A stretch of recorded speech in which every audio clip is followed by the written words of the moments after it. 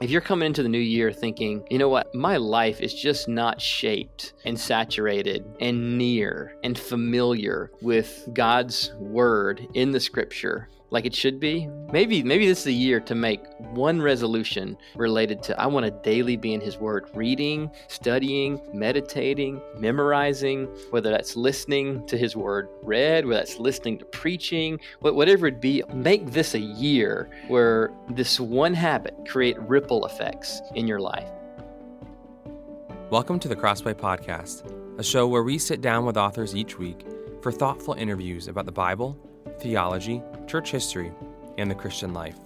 I'm Matt Tully, and today I'm talking with David Mathis. David serves as executive editor for DesiringGod.org and pastor at Cities Church in Minneapolis, Minnesota. He's contributed to numerous books and is also the author of Habits of Grace, Enjoying Jesus Through the Spiritual Disciplines from Crossway. Today, David and I discuss how anyone can make Bible reading a habit in 2020. He reflects on the pros and cons of New Year's resolutions, shares why he prefers the term habits of grace rather than spiritual disciplines, and offers some practical advice on making a plan to read the Bible every day. Let's get started. David, thank you so much for joining us today on the Crossway Podcast. Thanks, Matt. Good to be here. Yeah, so the new year is just around the corner. Today is December 30th. And many of our listeners might be contemplating some New Year's resolutions. I think many of us, and we kind of get this time of year, we start to think ahead. We're assessing our own lives, assessing things that we want to change about our lives, things that feel like they're not quite where we would like them to be. And yeah, I know that a lot of Christians have different perspectives on the value of New Year's resolutions. So my first question is, are you planning to make any for 2020? Yes, I will. And some of it is because I love seasons. I love the year. I love Christmas and New Year's and St. Patrick's and Mother's Day and Father's Day and Easter and 4th of July and kind of moving through the calendar of the year. And we have 4 distinct seasons here in Minnesota, which I love. So part of it is that I don't feel any biblical or spiritual mandate to do it. And I don't see anything biblically that would prevent us from doing it. In fact, 2 Thessalonians 1:11 talks about, which is where Paul was praying for Thessalonians, that God may make them worthy of his calling and fulfill every resolve for good and every work of faith by his power. So there's a biblical blessing on the Thessalonians resolving to do something good, and Paul praying that God would bless their every resolve for good. So when I make New Year's resolutions, I do them in the spirit of 2 Thessalonians 1:11. Pray that it would be a kind of resolve for good that would be produced by a born-again heart, empowered by the Holy Spirit, informed by God's word, and that would have the end of glorifying God and serving others through love and satisfying my soul in Him. So those are the kind of framework I would put on spiritual resolutions for the new year that I think would be helpful. Yeah, I think many of us maybe feel that maybe a little bit of tension. I don't know if that's the right word when it comes to resolutions, whether spiritual or otherwise, and namely that it can sometimes feel like there's a choice to be made between relying on God and His grace and His power, especially when it comes to some of those spiritual goals that we might have, versus just working really hard in our own strength to meet them. So how do you tease that out for me? How do you think about those two sides of this issue? Well, a couple texts to put with them. Philippians 2:12 and 13, where Paul says, work out your salvation with fear and trembling, for it is God who is at work in you to will and to do for his good pleasure. So that's the framework that I want to come to the Christian life with, that God gives us the dignity of participating in the process of our sanctification and growth. We are not passive in it. He works in us by his Spirit. He meets us externally through the word read, preached, heard, through fellowship and through the church. And so God gives us this great grace of participating in the process. He means for us to work out our salvation, to be engaged, to expend effort, to make exertions of the will and mind and heart, and to know that we are not the decisive ones who are bringing about anything of spiritual and lasting significance, but that God is the one who is at work in us by the power of his Spirit to will and to work for his good pleasure. Another text I love going to that captures that dynamic of our working, but our working not being decisive and ultimate, but leaning on the working of God for it to be effective, is First Corinthians 15:10, where Paul says, "I am what I am by the grace of God, and his grace in me was not in vain, but I worked harder than all the other apostles, but it was not I, but the grace of God in me." So Paul would go so far as say he worked harder than the other apostles. I mean, Paul was a serious worker. There is quite a doctrine of vocation and work ethic to be found in the apostle Paul, if you run with that. But I won't run with that right now. I'll run with Paul's exertions, Paul's engagement of his mind, his heart, his will, his body, his actions, and him saying, "It was not I, but the grace of God in me." We say, "What do you mean, Paul? It wasn't you. It was you. It was your hands doing the work. It was your mind. It was your body. It was your faith that was engaged." And Paul would say, yes, I was engaged, but it was not I in the decisive way. Ultimately, and most effectively and essentially, it was the grace of God at work in me. Yeah, I think you hit on an interesting idea, and that is, I think oftentimes our resolutions are really about trying to help us establish a habit. Maybe we're trying to exercise regularly, or eat better every day, or read our Bible every day, or pray more consistently. And I just think, taking a step back even, it seems like our culture is pretty interested in habits right now. I was looking online a little bit, and there are countless best-selling books on the power of habits. There are podcasts that talk about how to hack your habits. There are apps even now that promise to help you establish good habits, whatever that might be. Do you have any thoughts on what's behind what seems to be a cultural interest, a broader cultural interest in habits right now? Some of it perhaps is our being aware of more information now through various scientific research, information that God wired into us from the beginning, but is on the frontier of what humans are learning about the human body. I mean, the final frontier in our research about the human body is the brain. In mass, we understand so little about the brain, and we continue to learn more and more about it. And the habit function is something that has come up in recent research where there's more understanding of it. And so for instance, the Power of Habit book and those like that are popularizing some of that more recent research about the way the brain functions in habits, and seeing the glory of how God wired us from the beginning for these habits. So, for instance, um, decision making. You may not realize this, but decision making, it takes a toll. There's emotional energy to consider an option, another option, whether limited options or countless options, and then make a decision about doing something.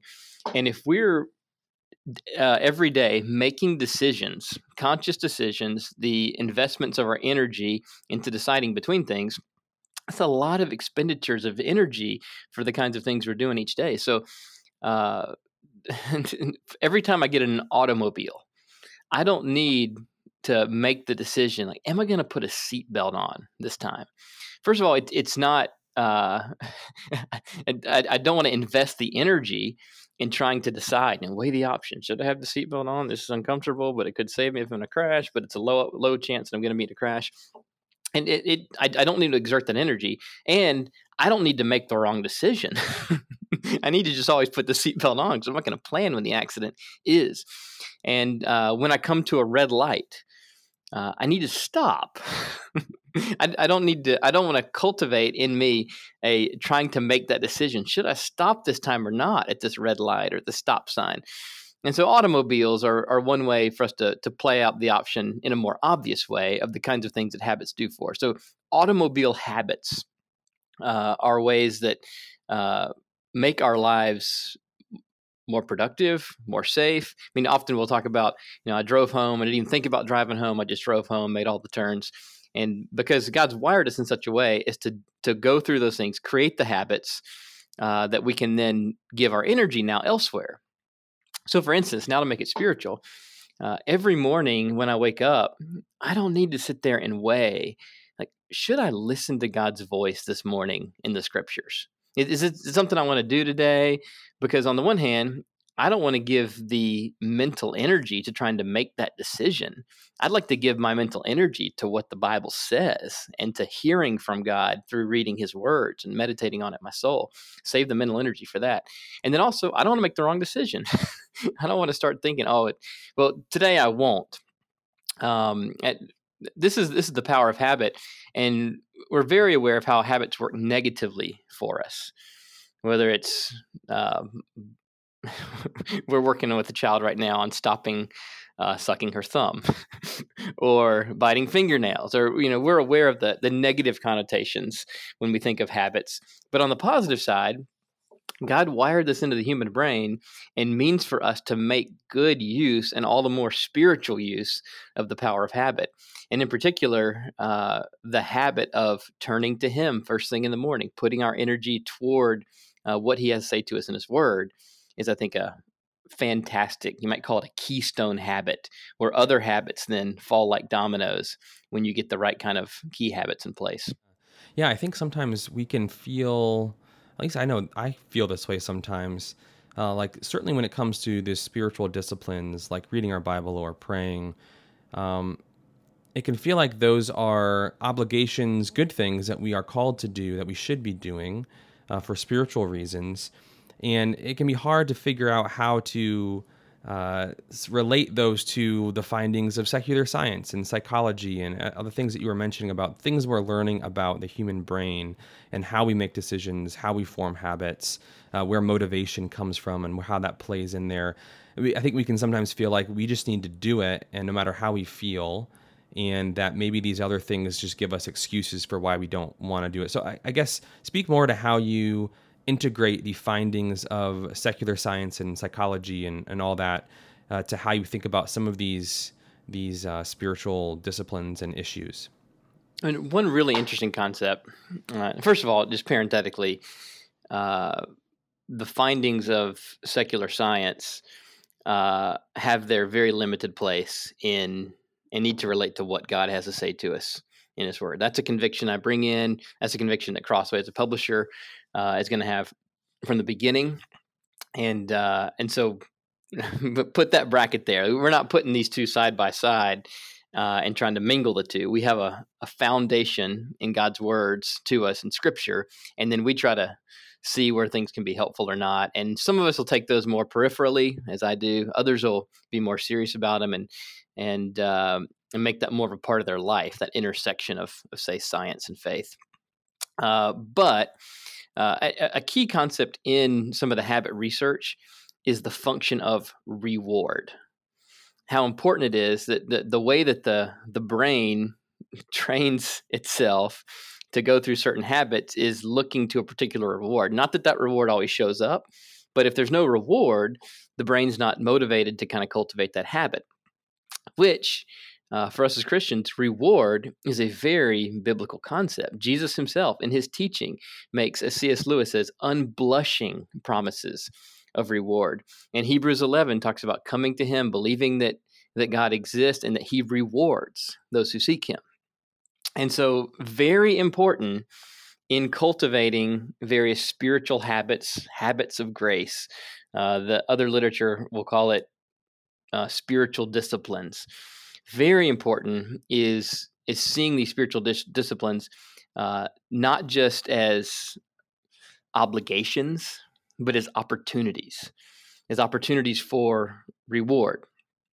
And so I'm a Christian hedonist, work at Desiring God, worked with John Piper all these years. I believe that God is most glorified in us when we're most satisfied in him, that God is not glorified in the way that he ought to be if we're not satisfied in him, if we don't rejoice and delight and enjoy him, which the Bible assumes and makes explicit from cover to cover in various ways. And so I want to come to the spiritual disciplines or habits of grace knowing that my God is a happy God and that he wants to motivate and does motivate through reward, and that he means to be the great reward, capital our reward that we pursue.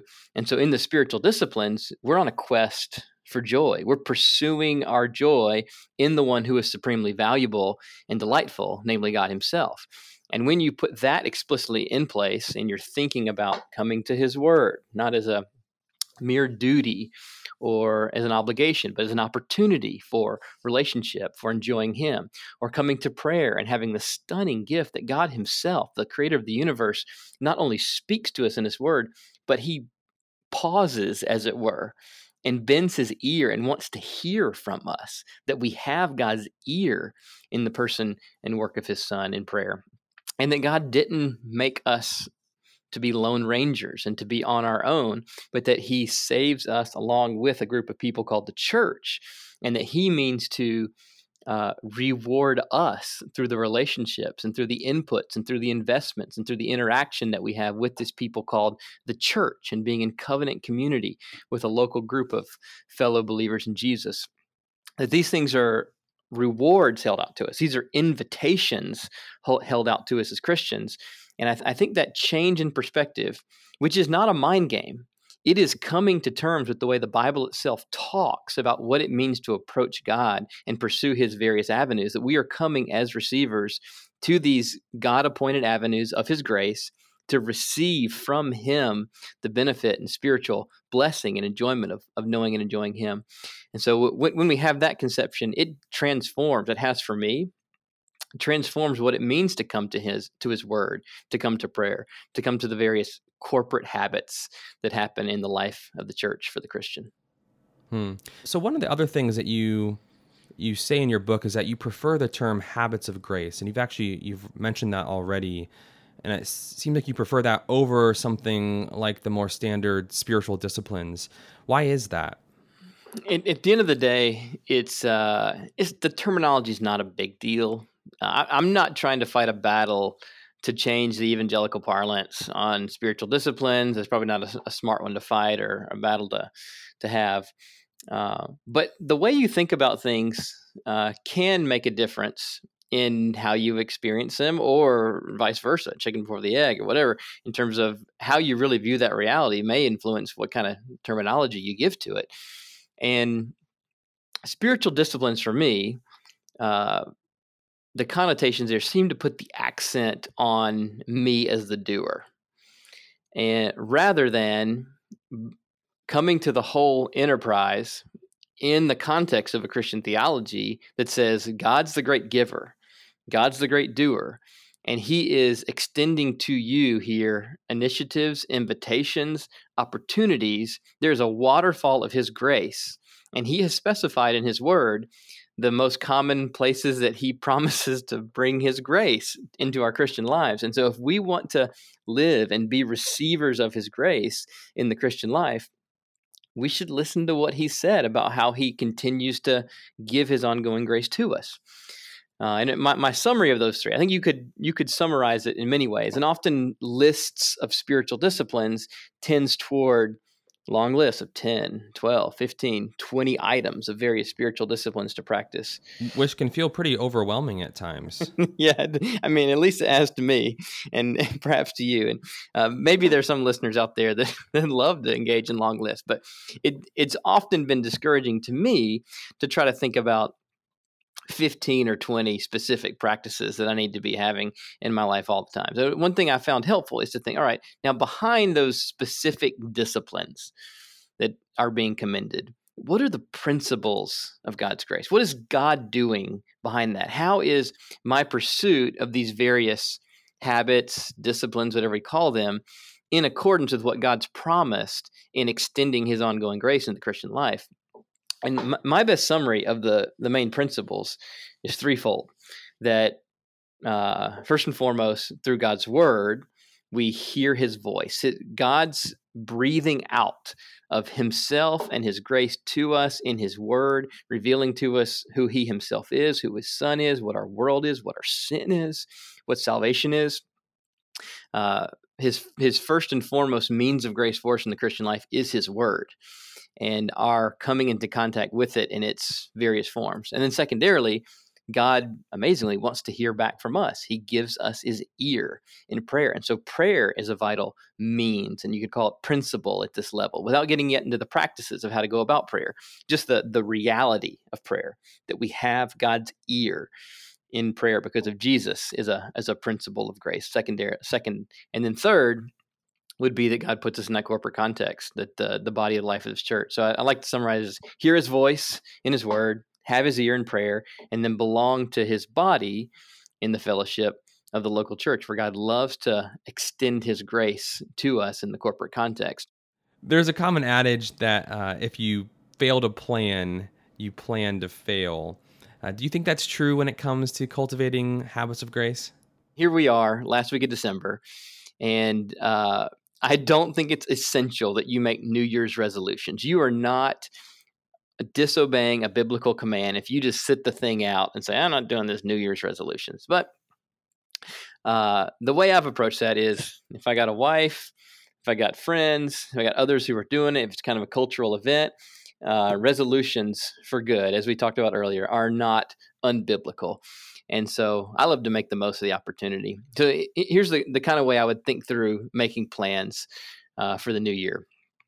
First thing would be to focus on a few, perhaps only a single thing rather than a bunch. Why is that?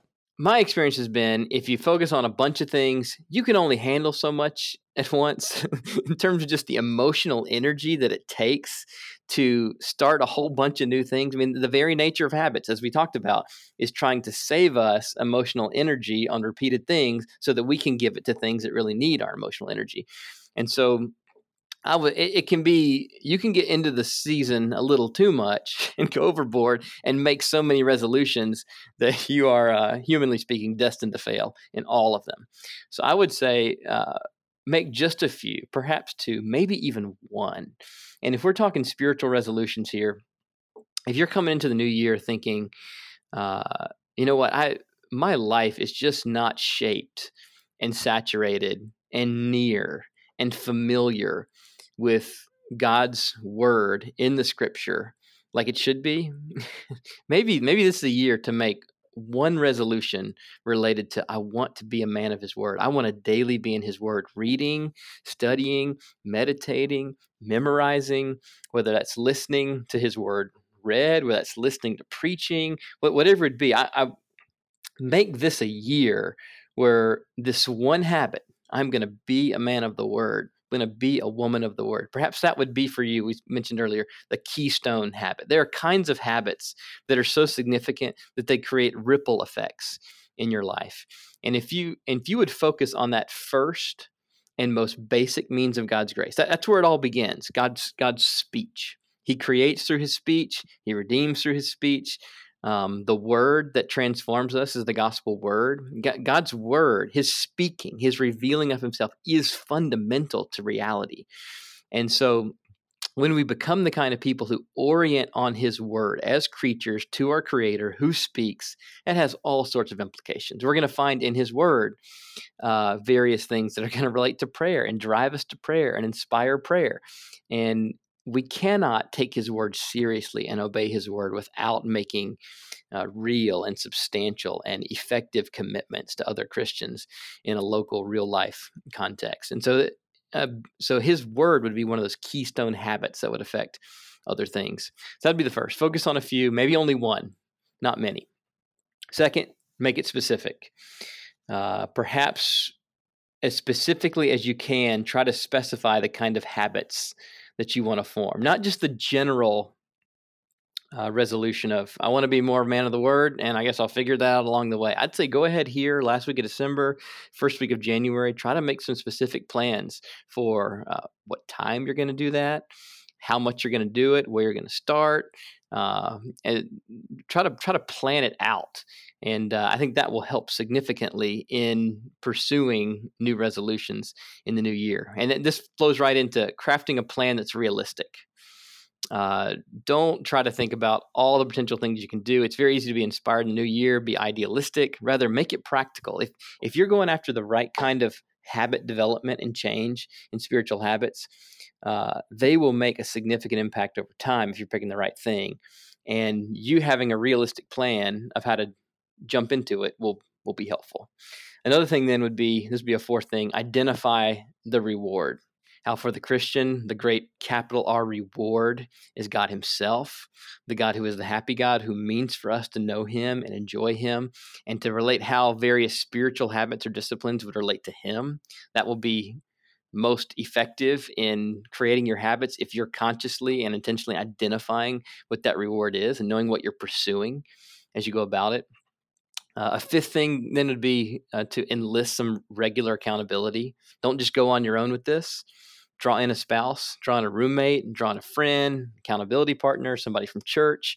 Have somebody else in on it so that there is that tangible, visible, real life person that you're going to talk to and stay up to date on and then help in that habit creation.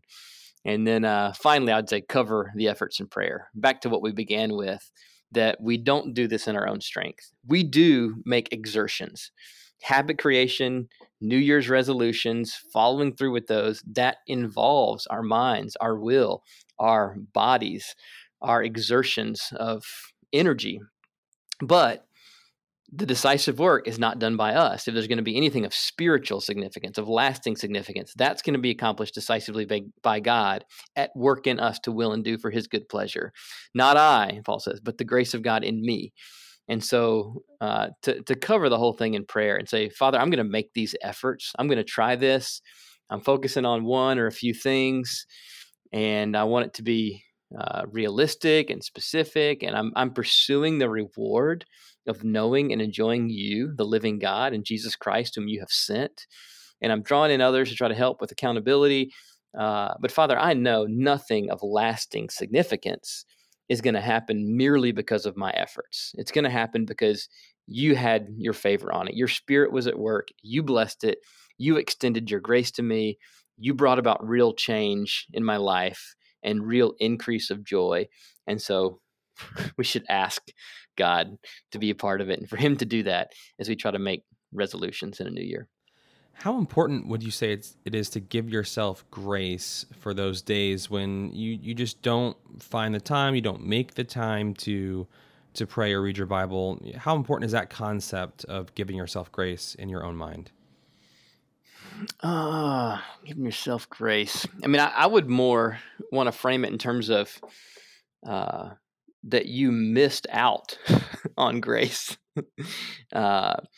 If there is this concept of, I'm not going to have a good day now, or is God frowning at me because I didn't do the thing and do the evangelical quiet time first thing in the morning and check the box? I want to encourage you to dispel that and to try to come at this from the angle of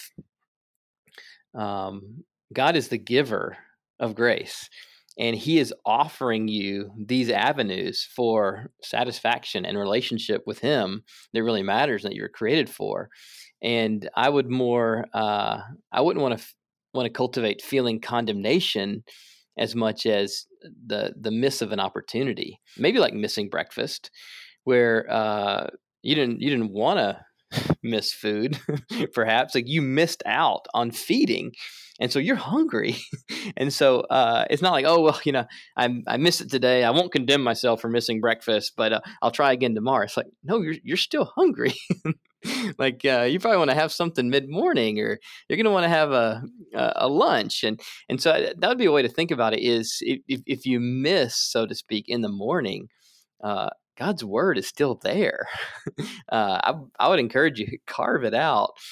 And there are seasons of life. So in 2010, my wife and I had twin boys, and I have very little memory of weeks, even months, because I slept so little, and we're doing these feedings every hour and a half, and we were in the hospital for a few weeks with both of them because they were preemies, born at 35 weeks, and there are seasons of life. Then our daughter came, our third child came, and then our fourth child came about 2.5 years ago, and those were crazy seasons in adapting to a new season of life. And so that may be a sense in which you want to if give yourself grace is the right phrase, or just to understand your context and know that life has its seasons, life has its changes, and the kind of patterns and habits that you want to have in the long term aren't always things that you need to force for the sake of loving others in the meantime. So here's a very, very practical instance in having a newborn. I get up early. I get to the table downstairs. I've got my Bible, and here I am. I'm pursuing the one who rewards those who seek Him. Like I wanna know and enjoy Jesus. Here I am reading my Bible, and then I hear the first few cries of the baby. It's like, oh, okay. How's this gonna go? Every parent listening knows exactly what you're talking about. And it's at first it's like, well, maybe she was going back to sleep, just, and then after a couple minutes, like she's not going back to sleep, like she's awake, and soon she's going to be waking up the other kids, and soon she's going to be waking up my wife, and besides, I love this baby, and I want to care for her and nurture her, and so factoring in love for others is, I think, very important in this conversation about giving yourself grace on missing your habits, because if it's because of your poor planning, because you stayed up later than you should have because you were watching the next thing on Netflix or scrolling through whatever. If it's on you, that's a very different story than if God is presenting you with an opportunity to love and help somebody else. And so often as a father, as a husband, it can be as a pastor, if there's a certain call that would come in. That didn't typically happen, I find, in the morning times. Often the opportunity that God presents me to love and care for somebody else is somebody in my own house, when my nice little preference would be to continue to enjoy God with over my Bible. Amen. Pursue that. Amen. And sometime God calls with various acts of love for caring for a child, caring for a spouse. And so that may be something to think through as well, is what is the reason that the space you wanted to carve out now has been restricted and cramped? Is it a divine move in your life where He's offering you, so, all right, David, I'm filling you up here with my word. I've done so, and you're ready to pour out. You're ready to care for that baby. You're ready to care for your wife. You're ready to care for your neighbor. Answer the call of love right now, and come back here. Come back to feed later on. And that's a very different circumstance than just my poor planning, where there may be a sense there to say, like, come on, man, you got to plan better than this. Get some accountability. I got to get that TV off by this time so I can get enough sleep so that I can get up and meet with my God, which is the most important thing to do first thing in the morning. Right. Okay, maybe last question. If someone's listening right now and they are convinced, they're excited, they are motivated by this conversation, by what you've said, to really try to prioritize, maybe they'll say their Bible reading in 2020, and even want a goal of spending focused time in their Bibles, maybe even leading into prayer every single day in 2020. My question is, very practically, what would be the first 3 tangible steps that they should take, maybe even right now or in the next day, to start to make that goal a reality? I think this is how I would go about it, and they may want to go about it in a different way, but I think the way I'd go about it is probably on my own with a pencil or my fingers on a keyboard. I would try to type out some thoughts about it so that it's not just this amorphous inclination in my head, but that in the very act of getting it into words, the idea and the intentionality will be fleshed out and will grow. So in our heads, we have these seedlings or these trajectories of thought, but until they're fleshed out, either in words that we speak to somebody else, or if we capture them in writing, that they're not whole and full and filled out yet. So the first thing I would say is turn these resolutions, these kind of latent resolutions or instincts, get them into words, whether that's spoken to someone or written down. And then I would say have a conversation with somebody, draw somebody in so you're not just doing it on your own. Hopefully that's a spouse, that's a roommate, somebody in your life that you can have by offering to them what you're planning.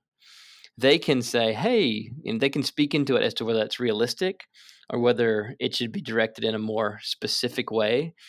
Um, it's just helpful to have other people. God made us to have other people, not just to be alone and think and write in our own rooms, but to engage, interact with others. So maybe first thing is flesh it out in words. Second, draw in another person. And then maybe third, I'd say turn it explicitly Godward. Ask for his help. Ask that his blessing would be on it. Ask that he would confirm that this is what he would have you to do here at the start of the year. That you would want to consecrate it, set it aside, make it holy to him, and ask for his blessing on it, his power in it. And as you go about it, you want to look for progress, not perfection. That can be an instinct that creeps up at this time of year. Maybe it's just me, to create this long list of New Year's resolutions and then think you got to do it perfectly and feel a sense of dissatisfaction or burden if you're not executing perfectly. And the goal of making these resolutions and seeking God's help in it, and accountability in it, and specificity in it, and a realistic plan in it, is that you'd make progress in your spiritual life, and not that you would have ascended to some new level of perfection. Well, David, thank you so much for spending some time talking with us today and for just offering your own insights into what God has taught you about habits of grace and how he has led you to establish some. And I'm hoping and praying that this is helpful to many others who are listening to us today. Thanks, man. It was good to talk to you. That was David Mathis on making Bible reading a habit. For more, be sure to check out his book with Crossway, Habits of Grace, Enjoying Jesus Through the Spiritual Disciplines, available online or at your local Christian bookstore. For more interviews like this, subscribe to the Crossway Podcast on Apple Podcasts, Spotify, or your favorite podcast player. If you enjoyed this episode, leave us a review, which helps us spread the word about the show. Crossway is a not-for-profit Christian ministry that exists solely for the purpose of proclaiming the truth of God's word through publishing gospel-centered content. Visit us today at crossway.org.